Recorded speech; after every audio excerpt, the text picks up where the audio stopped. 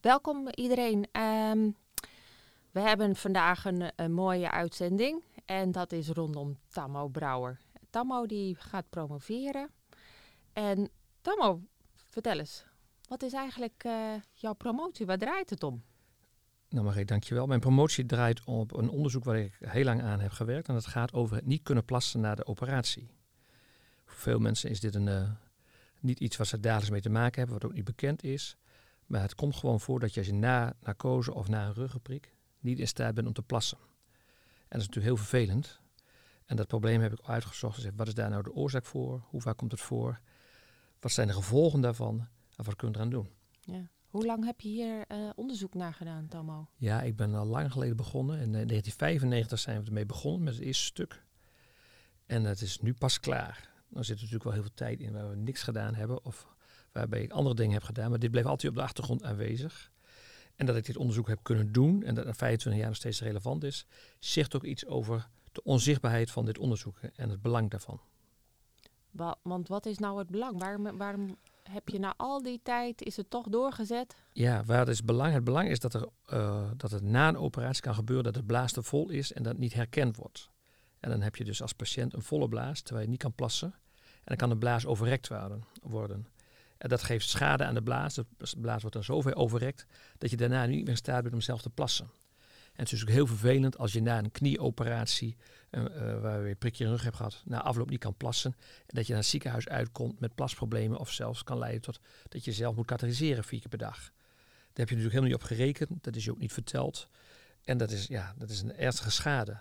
Nou, daar is men zich niet heel van bewust, omdat dit probleem eigenlijk een beetje op de achtergrond speelt. De dokter, de anesthesioloog, zoals ik, bepaalt de anesthesietechniek. Zegt hoeveel vocht een patiënt krijgt, geeft een prikje in de rug of narcose. En controleert na afloop niet de patiënt. De chirurg opereert de patiënt en dan komt de patiënt op de verpleegafdeling en die moet dan controleren of de patiënt geplast heeft of niet. Nou, vroeger ging het meestal zo, er werd er een tijdslimiet voor gehanteerd. Je moet binnen zoveel uur geplast hebben. Of men ging voelen, nou de blaas is nog niet zo vol, dus het valt wel mee. Tegenwoordig kun je dat met een echoapparaat doen. Maar het blijft nog steeds een onduidelijk iets, want wie is nu verantwoordelijk om deze patiënt te vervolgen hiermee? En dat blijft gewoon lastig. Ja. Wat heb je eigenlijk ontdekt in je onderzoek? Nou, wat eerst is ontdekt hebben, we zijn eigenlijk begonnen met het onderzoek toen patiënten niet konden plassen na een ruggenprik met langwerkende verdoving. Toen zagen een apparaat staan, een blaas-echoapparaat, wat geschikt was voor de urologie. Dat hebben wij gebruikt bij de anesthesie. Dan kun je op de onderbuik wat gel doen en dan kun je een echokop opzetten. En het apparaat scant dan je bladder en geeft dan in een beeld weer of je de hele blaas gescand hebt en hoeveel milliliter vocht of urine in de blaas zit. Nou, dat hebben we getest of het apparaat ook betrouwbaar was. En dat hebben we gedaan door mensen, vrijwilligers, verpleegkundigen bij ons op de afdeling, dokters op de afdeling te vragen zo lang mogelijk niet uit te plassen, zodat je echt niet kan. Dan de echo te doen, dan uit te plassen in de maatbeker. En dat het verschil tussen maatbeker en blaas-echoapparaat te vergelijken. Nou, en dat hebben we ook bij operatiepatiënten gedaan, door patiënten die onder narcose gingen, die katheter kregen, ook te meten. Nou, daar kwam uit dat het apparaat eigenlijk wel prima werkte. Maar wat we ook zagen is dat er een groot verschil was in maximale blaasinhoud. Dus als je blaas zo lang mogelijk ophoudt, zo lang mogelijk niet gaat plassen en dan gaat uitplassen, dan kan de een die plast dan 300 milliliter, maar de ander kan wel een liter plassen. Mm-hmm. Wat we hebben eigenlijk in ons ziekenhuis, wat wij deden, was eigenlijk, het was een tijdslimiet, het was palperen of meer dan 500 milliliter in de blaas of meer dan 400 milliliter in de blaas. En wij weten niet wat een normale blaasinhoud is. En als je de urologen vraagt, die zeggen 400, 500. Als je collega's vraagt, die hebben ook geen idee. En nu kwamen wij erachter dat een normale blaasinhoud enorm kan variëren. Zonder dat je weet welke patiënt nou een grote blaas heeft of een kleine blaas. Dus grote mensen kunnen een kleine blaas hebben. En jonge vrouwen, ik had vrouwelijke collega's, die hadden een blaasinhoud van meer dan een liter. Ja. Nou, mijn idee was, als we dat nu weten van tevoren, we meten dat, dan kun je misschien het katheteriseren na afloop, als de blaas er vol is, uitstellen. Dus dan word je alleen gekatheteriseerd als je eigen blaasinhoud is bereikt. Ja, dus wat we gedaan hebben is mensen gevraagd om thuis de blaasinhoud te meten. Ja. Zo lang mogelijk ophouden. Dan uitplassen in de maatbeker. Dat volume noteren. En dan na afloop van de operatie meten totdat je zelf plast. En kan je nog niet plassen, maar heb je wel die blaasinhoud bereikt. Dan te katheteriseren, omdat de blaas ook niet te vol moet worden. Klinkt eigenlijk heel simpel, Tammo. Het was heel simpel. Heel simpel onderzoek. En het was ook wel... was ook wel simpel onderzoek. Maar het punt is alleen, als je mensen vraagt om mee te doen met dit onderzoek. En we hebben 4500 mensen gevraagd. Dat meer dan de helft van de patiënten zegt, katheter, ik ga niet meedoen. Dus wij konden de mensen niet overreden om toch met het onderzoek mee te doen. Want zo gauw ze het woord katheter hoorden, was het al, nee, ga ik niet in meedoen. Maar goed, wij hebben bijna 500 mensen gevraagd. Of uiteindelijk hebben die meegedaan met het onderzoek waarvan we uiteindelijk 1800 hebben kunnen analyseren. Nou, wat we daarin zagen is dus die variatie in die blaasinhoud. Toen hebben we gekeken, wat zijn dan de risicofactoren hiervan? Welke mensen hebben nou een kans op een katheter? Dat hebben we uitgezocht.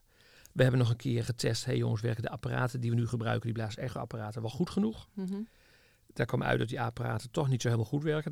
Daar moet nog een verbetering in plaatsvinden, die inmiddels heeft plaatsgevonden. We hebben dus de risicofactoren ontdekt. We hebben ook gekeken, doen we nou iets verkeerds als we dit doen? Want dat was een beetje, toen het onderzoek startte, jongens, als een normale blaasinhoud 400 milliliter is en we zien nou die enorme variatie daarin, doen we dan iets verkeerds? Brengen wij schade toe aan de patiënt? Daardoor hebben we mensen gevraagd van tevoren een formulier in te vullen, hoe plas je nu? En gekeken na een week en na een maand, plas je nu anders? Hebben we iets verkeerds gedaan? Dat konden we niet aan ontdekken. Tenminste, dat lag niet aan de grootte van de blaas, het volume van de blaas na afloop van de operatie. Daar lag het niet aan. Maar we zien wel dat mensen toch zo'n 4% plasschade heeft, klachten van de blaas, na een operatie, door allerlei oorzaken. Nou, dat hebben we ook onderzocht. En toen hebben we gekeken, als we dit nu weten, we weten hoe het apparaat werkt, we weten het probleem dat de blaasinhoud varieert. En we hebben gezien dat als je de blaasinhoud thuis meet, dat je daar minder hoeft te katheteriseren. Kunnen we dat dan ook in de ziekenhuizen implementeren? Dus kunnen we dat wegzetten in het ziekenhuis? En daar hebben we 3 ziekenhuizen voor gevraagd. Ons eigen ziekenhuis hier in Leeuwarden. We hebben het ziekenhuis in Heerenveen gevraagd. En een ziekenhuis in Hardenberg. Dat zijn 3 verschillende ziekenhuizen met 3 verschillende groottes. En dan hebben we daar gevraagd aan de mensen, willen we meedoen met het onderzoek? We hebben het personeel voorgelicht, de verpleegkundigen voorgelicht hierover. En we hebben de mensen gevraagd of ze mee willen doen. Nou, toen hebben we dat uitgebreid onderwijs daarover gegeven. Wat is dan het plan? Nou, het plan is met ze thuis te vragen, blaasinhoud te meten, dat te noteren en na de afloop te evalueren of dat ook gedaan wordt. Of we mensen dat ook kunnen vervolgen. Nou, toen bleek in het onderzoek wat we nu gedaan hebben, dat weer in Leeuwarden 50% van de mensen niet mee wilden doen. Maar dat iedereen die meedeed ook het beleid gevolgd heeft. Dat we hadden uitgezet. Dus de implementatie van je eigen blaasinhoud vervolgen. In de andere 2 ziekenhuizen wilden 80% meedoen. Dus dat was wel opvallend. Ik kom op terug waarom dat zo is. Maar 80% wilden wel meedoen. Maar de helft, iets meer dan de helft, werd maar gevolgd. Want het bleek dat de verpleegkundigen het protocol wel kenden, ook wel wisten, maar toch hun eigen ervaring belangrijker vonden dan het protocol. Dus dat gaf wel een probleem. Dus wij hebben nu gezien, oké, jongens, wat heb ik aangetoond? We hebben aangetoond, het blaasinhoud kan variëren. We weten welke risicofactoren zijn. Die mensen kunnen thuis een maatbeker mee naar huis geven. Laten uitplassen in de maatbeker. En dan na afloop dat volume meenemen als maximale blaasinhoud. Dus pas katheteriseren als ze dat volume hebben bereikt. En we zien dus nu dat we verpleegkundigen het protocol niet volgen. Dus dat is een probleem wat natuurlijk weer naar voren komt. Dat dit probleem niet duidelijk is waar het ligt. Nee. Ligt het bij de anesthesioloog? Ligt het bij de chirurg? Of ligt het bij de verpleegkundigen? En dan heb ik ook ervaren in mijn onderzoek wat ik gedaan heb om het te publiceren. Het is niet sexy. Het is niet interessant genoeg. Niemand zegt, oh ja, dat trek ik mij aan, daar moet ik iets mee gaan doen. Dus als ik stuur naar een Engels tijdschrift, zeggen de Engelsen, ja, dat is iets voor de anesthesiologen, of voor de chirurgen, niet voor de anesthesiologen. Als ik stuur naar anesthesiologen in Spanje, zeg ja, dat is iets voor de chirurgen en niet voor de anesthesiologen. En ondertussen blijft het probleem liggen. Het is crossover, hè? Ja, dus wat mijn doel nu is door dit onderzoek het probleem helder te maken, kenbaar te maken, zodat het niet meer zo onzichtbaar is, dat het niet meer onderbelicht is, en dat iedereen weet, hey, dit komt voor, en dat we er iets mee moeten doen. En de oplossing is vrij simpel, gewoon iedereen scannen van tevoren. Je hoeft natuurlijk niet direct iedereen thuis de blaasinhoud te laten meten, maar als je alleen maar na afloop van de operatie de patiënt gewoon de blaasinhoud gaat meten, en weet, oké, jongens, bij bepaald volume moet ik iets doen, dat zal enorm schelen. Waarom willen we dat te doen? En dat is natuurlijk het grote gebreken van mijn onderzoek, is dat ik niet weet hoe vaak blaasschade optreedt.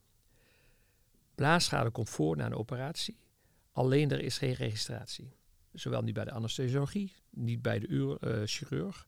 Dus wat gebeurt er? Een patiënt wordt geopereerd, bijvoorbeeld een liesbreukoperatie met een prikje in de rug, kan na afloop niet plassen. De blaas wordt te vol, krijgt eenmaal een katheter, gaat daarna naar huis en dan ontstaan dan plasproblemen zoals moeilijk kunnen plassen, blaasontstekingen. Gaat ermee naar de huisarts, die geeft antibiotica. Uiteindelijk na een tijdje zegt hij, ja, zo werkt het niet. Gaat hij naar de uroloog ziet, doet zijn onderzoek en die zegt, ja jongens, die blaas is niet goed meer. Nee. Maar dan is vaak de relatie met de operatie al behoorlijk een stuk ver weg. En dan wordt het lastig om dat terug te leiden. Dus mijn doel is nu om daar een registratie van te maken. Zodat wij weten hoe vaak het voorkomt. Zodat iedereen bewust is. Hé jongens, dit is inderdaad een probleem. En door een vrij simpele oplossing is dit te voorkomen. Maar wie heb je nodig eigenlijk om die vervolgstap dan te maken? Om te registreren? Wil je dat met meerdere ziekenhuizen doen? Of? Nee, wat ik nodig heb is nu dat ik met de Nederlandse Vereniging van Anesthesiologie, van de Nederlandse Vereniging van Chirurgie en de Nederlandse Vereniging van Urologie ga kijken of ik hier een complicatieregistratie van kan maken. En dat we kunnen zien hoe vaak het voorkomt. En denk, aan de andere kant denk ik dat mijn collega's nodig heb. Dus de collega anesthesiologen om te zeggen, jongens, dit wat we nu doen, dit protocol moeten we implementeren. En vaak heb je dan een stakeholder nodig, zoals we dat noemen. Een anesthesioloog met een hoofdverpleegkundige die zegt, jongens, ik neem dit op mijn bordje, dit is mijn verantwoording. Ik ga zorgen dat we dit in ons ziekenhuis gaan doen. Dus daar heb ik nou de hulp van de collega's bij nodig. Maar nu, wat ik nu moet doen, is publiciteit zoeken. Zorgen dat het bekend is. En zeggen, jongens, hier moeten we wat mee. Ja. Dat is Dat zijn je stappen voor de komende tijd. Ja. Als mensen contact met jou op willen nemen en hier meer vragen over willen stellen, hoe kunnen ze je bereiken, Tammo? Ja, meestal is het handig via e-mail. En dat mag natuurlijk naar het thuisadres, maar mag ook naar het ziekenhuisadres. En dat staat vermeld in het proefschrift natuurlijk. Maar dat is t.brouwer@mcl.nl. Anesthesioloog in Medisch Centrum Leeuwarden. Dus dat zou altijd prima zijn. Toen we het onderzoek deden, hebben we ook gevraagd aan mensen of ze graag de resultaten willen horen. Alleen, daar hebben heel veel mensen ja op gereageerd. Alleen het eerste onderzoek is al uitgevoerd in 2010. Dus we zijn nu 10 jaar verder. Dus ik hoop dat ik ook mensen bereik die zeggen, oh ja, met het onderzoek heb ik meegedaan. Oké, dit is eruit gekomen. Dat zou fijn zijn als ze daar iets van horen. Ja, ook zo kunnen ze jou dan bereiken via het mailadres. Ja. Goed, dankjewel.